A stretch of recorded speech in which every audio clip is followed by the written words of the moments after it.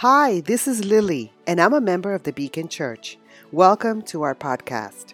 We have temporarily suspended our in-person service and will be broadcasting live via our Facebook page, Beacon Church, and on our website, beacon.church/live on Sundays at 10:30 a.m. until further notice. Beacon is a non-for-profit, and if you shop Amazon, you can support the work at Beacon by selecting the Beacon Church of Long Island as your supporting organization, and a small portion of every purchase will help move our work forward. Remember to shop smile.amazon.com and select the Beacon Church of Long Island as your supporting organization.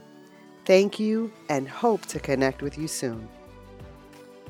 Well, things are getting real fast. I was thinking about the cabin fever that many of us are beginning to experience, and ends up there's actually a symptoms list for cabin fever. I did not know that this was a thing, but yep, here it is. So when you hear some of the symptoms that might apply to you during this lockdown time, just go ahead and raise your hand. So restlessness, there you go. If you're restless, that might be a sign of cabin fever. Lethargy, sadness or depression, trouble concentrating, I'll take that one. Lack of patience, decreased motivation, frequent napping, that's an important one to remember. Changes in weight, which is a nice way of saying that we're all gaining weight, I think. Inability to cope with stress. Go ahead, if any of those apply to you, go ahead and just raise your hand. I see those hands. I'm just kidding, I don't actually see your hands. I can only see a couple hands with the people that are here. But yeah, I mean, my goodness, right? We're already beginning to experience things like that. So I have a helpful morning prayer for those who are in quarantine or in lockdown or sheltering in place or pressing pause. I have a little prayer for you. You may want to write this down, so go ahead and grab a pen. I will wait while you go grab it. Hopefully it's sanitized. All right, here it is. Ready? Dear Lord, so far I've done really well loving you and others. I haven't been frustrated with my kids or my spouse. I haven't lost my temper or made snarky remarks. I haven't been grumpy, nasty, selfish, or overindulgent. I haven't worried or obsessed over social media or news reports. And I'm really glad about that. But God, in a few minutes, I'm going to get out of bed, and I'm going to need a lot more help.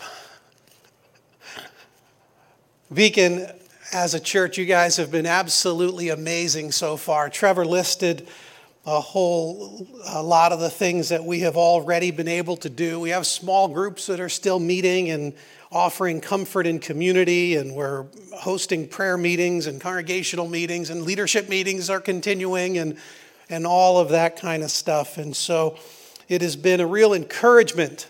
And to hear the stories, we have our first responders who are keeping strong in the faith. And we have this whole great group of medical people who are on the front lines of this thing. And they're offering the love of Christ along with their medical care. We have restaurant owners who are feeding hospital workers. And we have neighbors who are watching out for neighbors. And as your pastor, I am very proud of all of you and the stories that are coming in. And of course, knowing you all so well, I would have expected nothing less. This has been a huge encouragement. And of course, if you or if anyone you know is in need, please let us know how we can help. But as the days and weeks turn into weeks and months, and the handful of sick people grows to thousands, many who will die, the pain that we are experiencing will continue to grow more and more acute. The worry will weigh heavier. Fear will continue and increasingly steal our sleep. There are going to be cracks in our character that will become even more pronounced. And who we truly are will start to be more and more evident. The question is, will it ooze out of us like pus out of an infection? Or will it shine out of us like the light of first dawn? At times like this, we really do get to see who we are and the work that God has been doing. Cabin fever is only the very beginning of our trials, and I want to help us get out ahead of some of the inevitable struggles that we are going to face. And so, up till now, we've been focusing our messages on hope and peace and trust in God in the midst of fear. And I have no doubt that we will cycle back to many of these topics again and again in the upcoming weeks and months. For today, though, I want to offer us a warning and a challenge. So if you'd open in a Bible to Mark chapter 7, verse 14, we will get underway. Mark chapter 7, verse 14. See, what's out there doesn't hurt your relationship with God in here, in your heart. Jesus, he was always fighting with religious people, which is, some of you might feel that way. And maybe somebody sent you this link. Maybe a family member is asking you to watch this, or a friend or something like that. And maybe you're not real big on religious people, and you often wouldn't mind picking an argument with them. Well, you're in really good company, because Jesus did this sort of a thing all the time. He gets into a debate with the religious leaders of his day. And they're wondering why his followers don't follow the traditions of the elders, or what you might call the traditions of men. And in this particular case, it's about hand washing. And they're saying, how come your disciples don't hand wash? Now, just for the record, I don't have to say it, but Jesus is not against hand washing, all right? If he were here today, he would be encouraging all of us to appropriately and regularly wash our hands, because that is, of course, a way to love one another.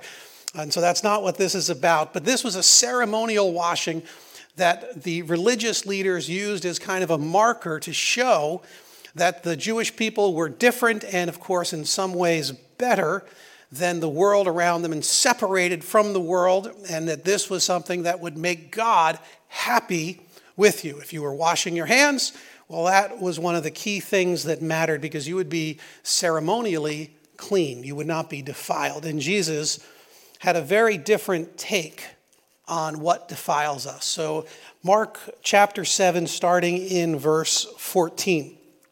Again, Jesus called the crowd to him and said, "Listen to me, everyone, and understand this. Nothing outside a person can defile them by going into them. Rather, it is what comes out of a person that defiles them." After he had left the crowd and entered the house, his disciples asked him about the parable. "Are you so dull?" he asked. "Don't you see that nothing that enters a person from the outside can defile them? For it doesn't go into their heart, but into their stomach, and then out of the body." In saying this, Jesus declared all foods clean. So it doesn't matter what you eat, which is really great news for bacon lovers. The Jews, of course, of that day, and of many in this day, had strict dietary rules. Bacon, of course, was not on that list. And so Jesus is coming on the scene, and on the surface is simply saying, you can eat whatever you want.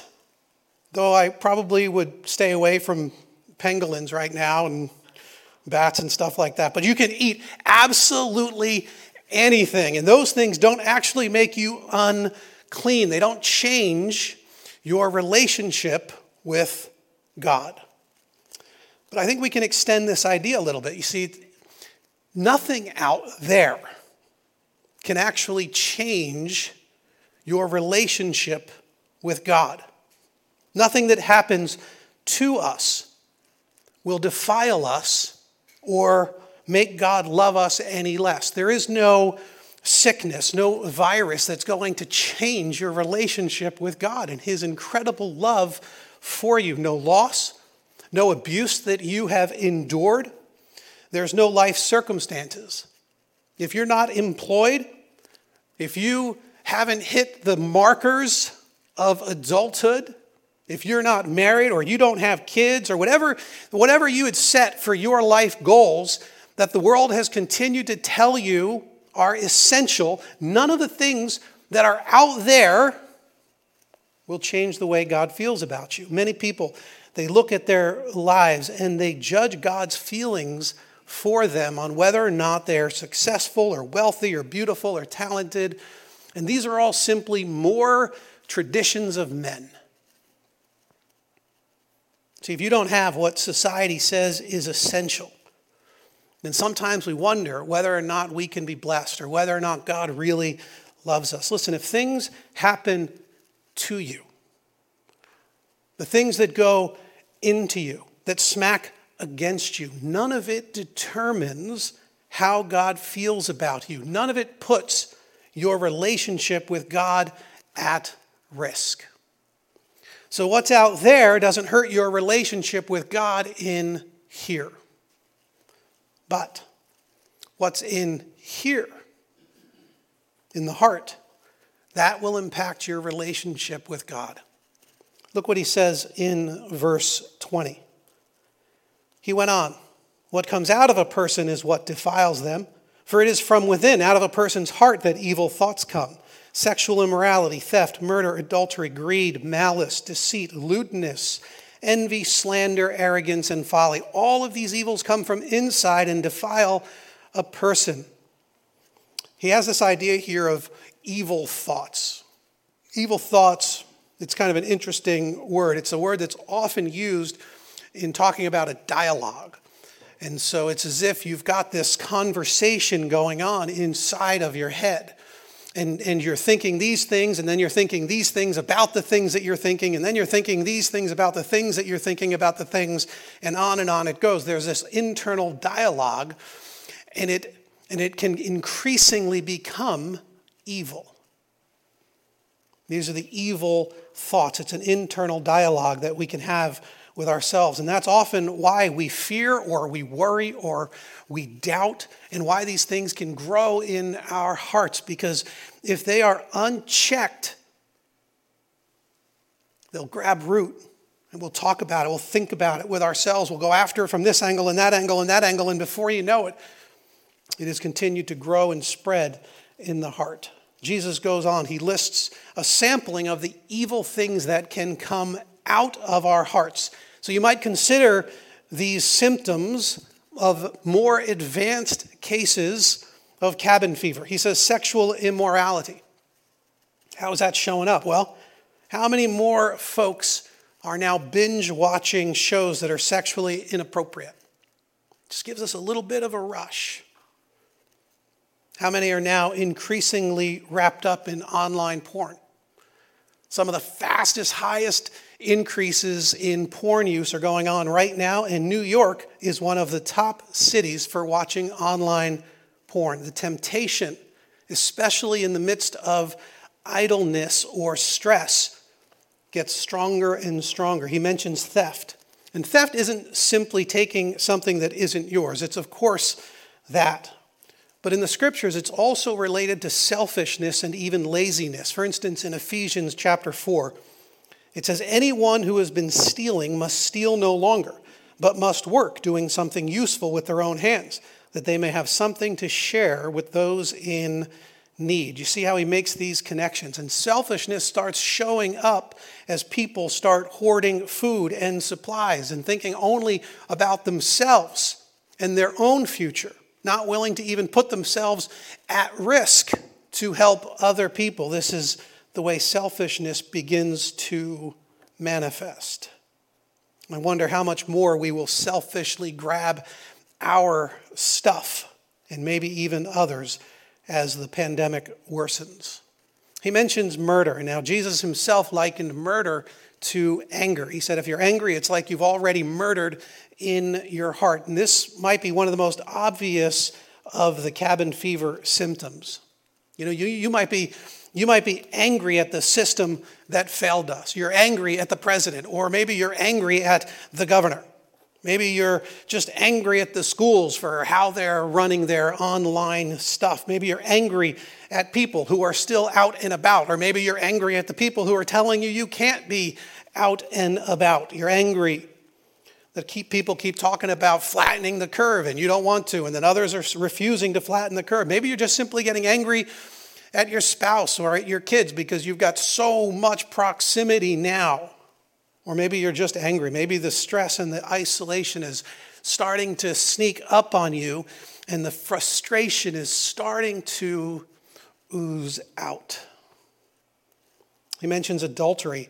And at first thought you might say, well, maybe the virus will put like affairs and cheating and things like that on hold. And of course, in a way it certainly would, though I imagine online emotional affairs are skyrocketing. But it won't surprise you that researchers tell us that divorces increase after major crises. The marriages aren't strong enough to endure. I'd read a story this week. Somebody was talking about how different they were from their spouse, and they described the husband as a thermos. And so no matter what happens, whether he's hot or cold inside, you can't tell. The thermos just keeps that a secret. And she described herself as a mood ring, that no matter what happened, you immediately saw it. How many of us are experiencing that tension because the people that we're living with or the people that we're communicating with are responding to this crisis differently from us? Well, obviously they're doing it wrong. And so we get frustrated and it starts to hurt and tear down the relationship. How do we get to respect each other's differences and honor each other's strengths and weaknesses? Greed. Already there is great fear about lost investments and despair about the money and what am I getting out of this, $2 trillion bailout and all that kind of stuff. There's malice, wishing, which means to wish harm on another person. And we know from researchers that when people are confined down, when they're hunkered down with just a few people, that conflict starts to rise. They've seen this on the space station and on polar research facilities and things like that. All of this increasing conflict. These are all warning signs of things going on in our heart. I'm not going to go through all of these. He talks about deceit and lewdness and envy, slander, arrogance.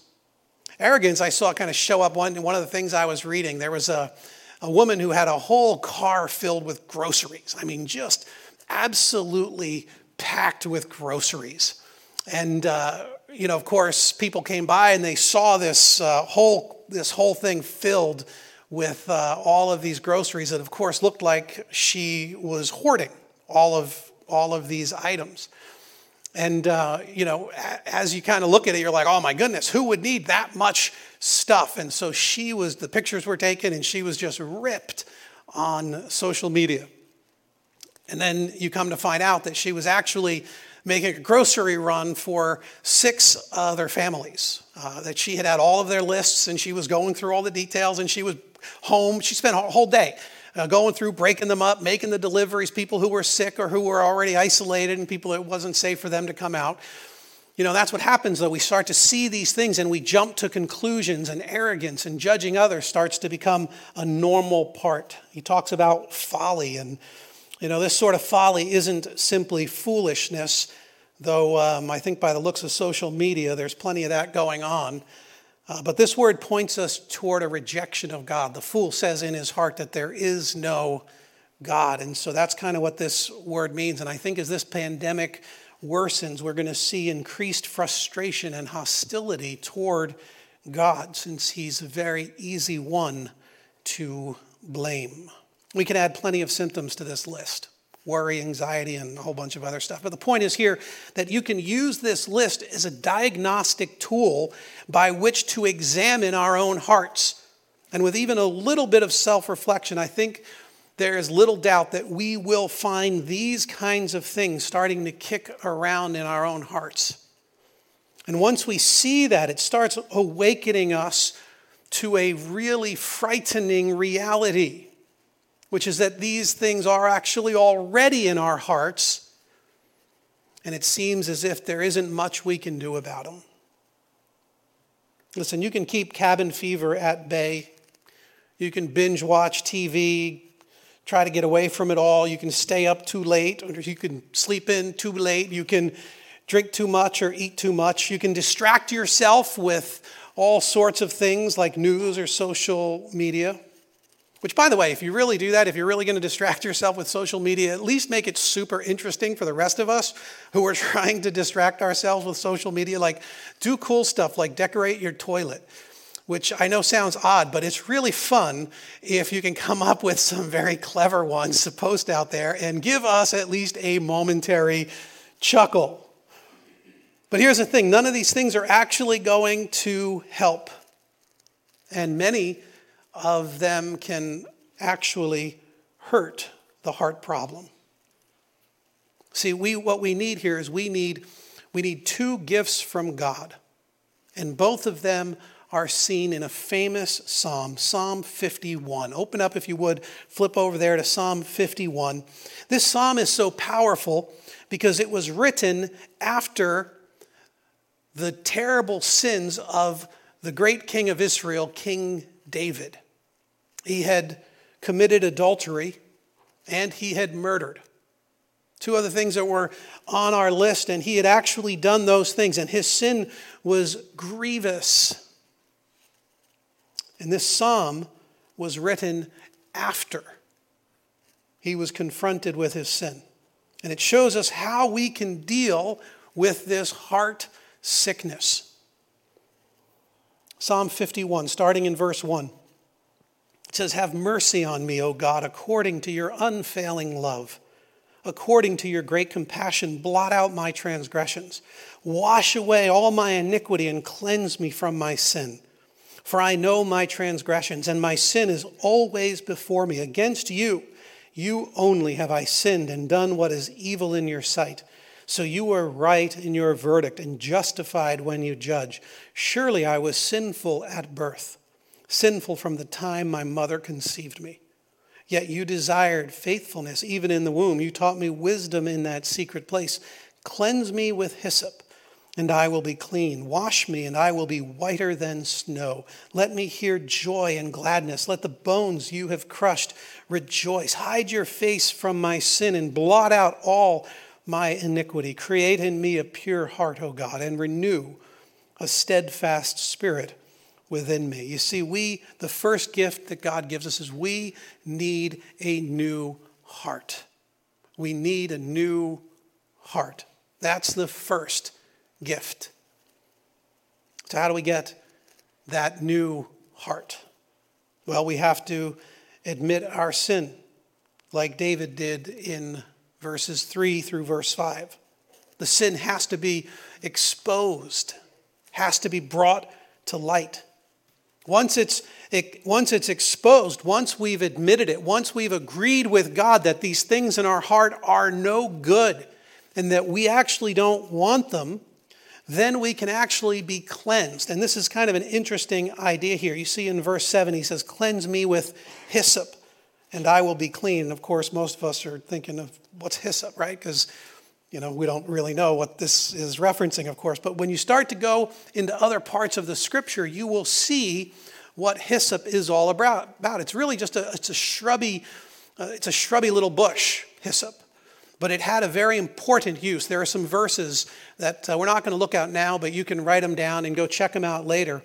But as you see hyssop showing up, it'll show up in the temple where they were using hyssop to dip in the blood of the sacrifice and to sprinkle it on things that needed to be cleansed. You see the writer of Hebrews uses it as well to describe a similar thing. But it shows up in its sort of archetype during the first Passover when Israel was enslaved in Egypt. And there they were in this dire situation, and God had promised that he was going to bring them out of Egypt. And the way he was going to do that was to bring an incredibly horrific plague upon Egypt, the death of the firstborn. The way the Israelites were going to escape the plague was that it was very clear instructions. They had to gather in their homes and they had to sacrifice an animal, a lamb. the sacrificial lamb.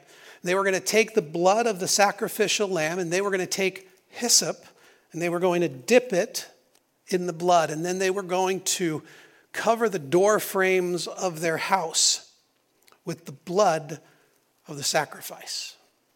The hyssop was going to be the tool used to spread the blood. And when the avenging angel saw the blood on the doorposts, he would pass over their homes. And in that way, the Israelites were saved and were redeemed and freed from their slavery in Egypt. And later on in the scriptures, we find out that sacrificial lamb that the Jewish people used in that day, it was a placeholder. It was a promise of a greater sacrificial lamb.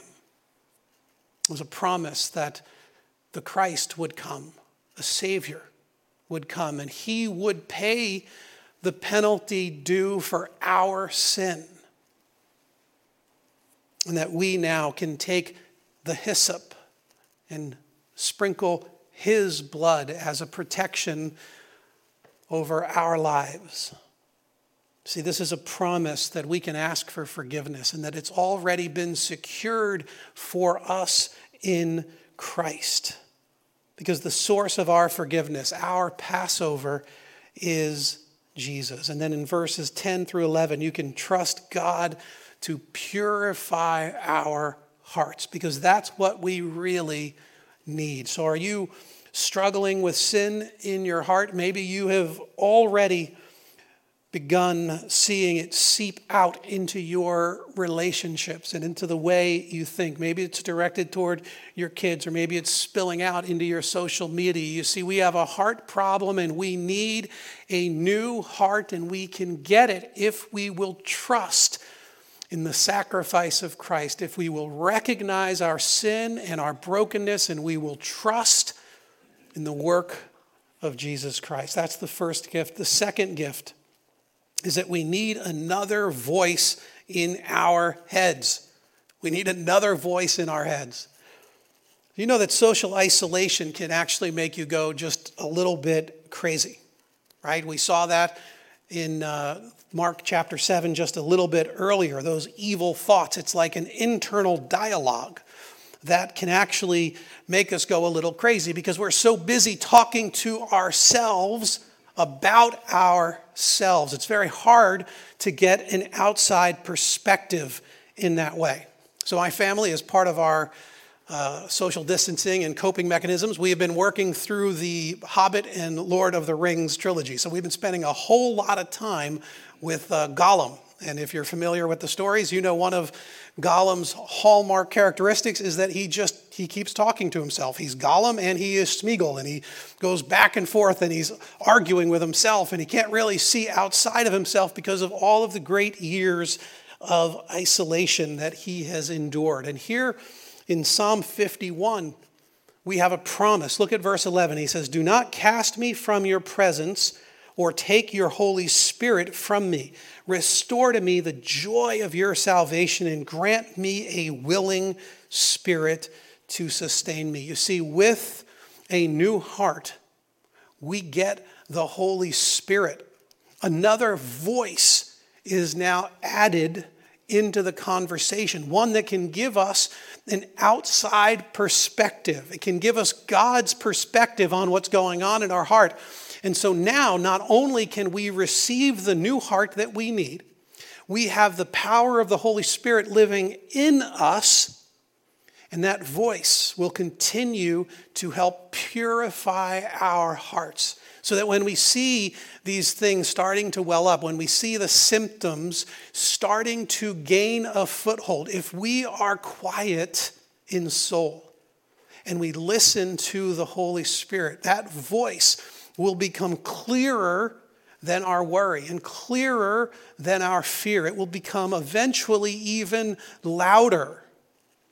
And we will begin to hear the heart of God through the power of the Holy Spirit in us. This is an incredible gift to have the voice of God speaking into our heart condition. Not only are we promised the new heart, but we have this incredible gift of the Spirit that we can rely on. As long as we do not silence that voice, as long as when we hear it, we listen to it, we will become increasingly sensitized to the sound of that voice and to the inherent authority that it holds, because we will know that it is right and true. And it will purify us in these powerful ways. See, this is how in the upcoming weeks and months we will be able to continue to endure and increase even in becoming more and more transformed into the image of Christ.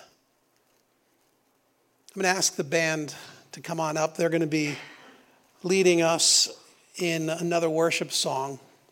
And as they come up and as we get ready to turn our hearts toward reflecting on the power of Christ toward this end, I want to just encourage each and every one of you. If you're hearing this and you're saying, I'm not sure I have that new heart, then I'm encouraging you to turn your heart towards your Passover lamb. Surrender your life fully and completely to him. And if you're struggling, you're starting to see these things come up, then admit those sin issues in your heart. Admit them, confess them, deal with them, and ask for the power of the Spirit. Take time each day to listen, to reflect, to examine your heart, and let the voice of God, through the power of the Spirit, examine your heart and encourage you toward living more and more like Christ. Would you pray with me? Lord, I'm just asking that you would do this very thing. You would fill each and every one of us here with the power of your Spirit. Lord, there are people who are watching this, who are listening to this, Lord, who have never yet surrendered their lives to you. And they're wondering, Father, why it is that they're continuing in a spiral down. Lord, it is not your will, your desire for them. This very crisis is a clarion call to surrender our lives to you and to reach out to the one who promises us hope and life, even in the midst of heartache and death. We pray that each and every person listening would become more sensitive to the voice of the Spirit, teaching us, encouraging us, so that we might be more and more like Jesus, so we might learn to love our Father and love each other in the incredible and sacrificial ways that Jesus loves. Amen.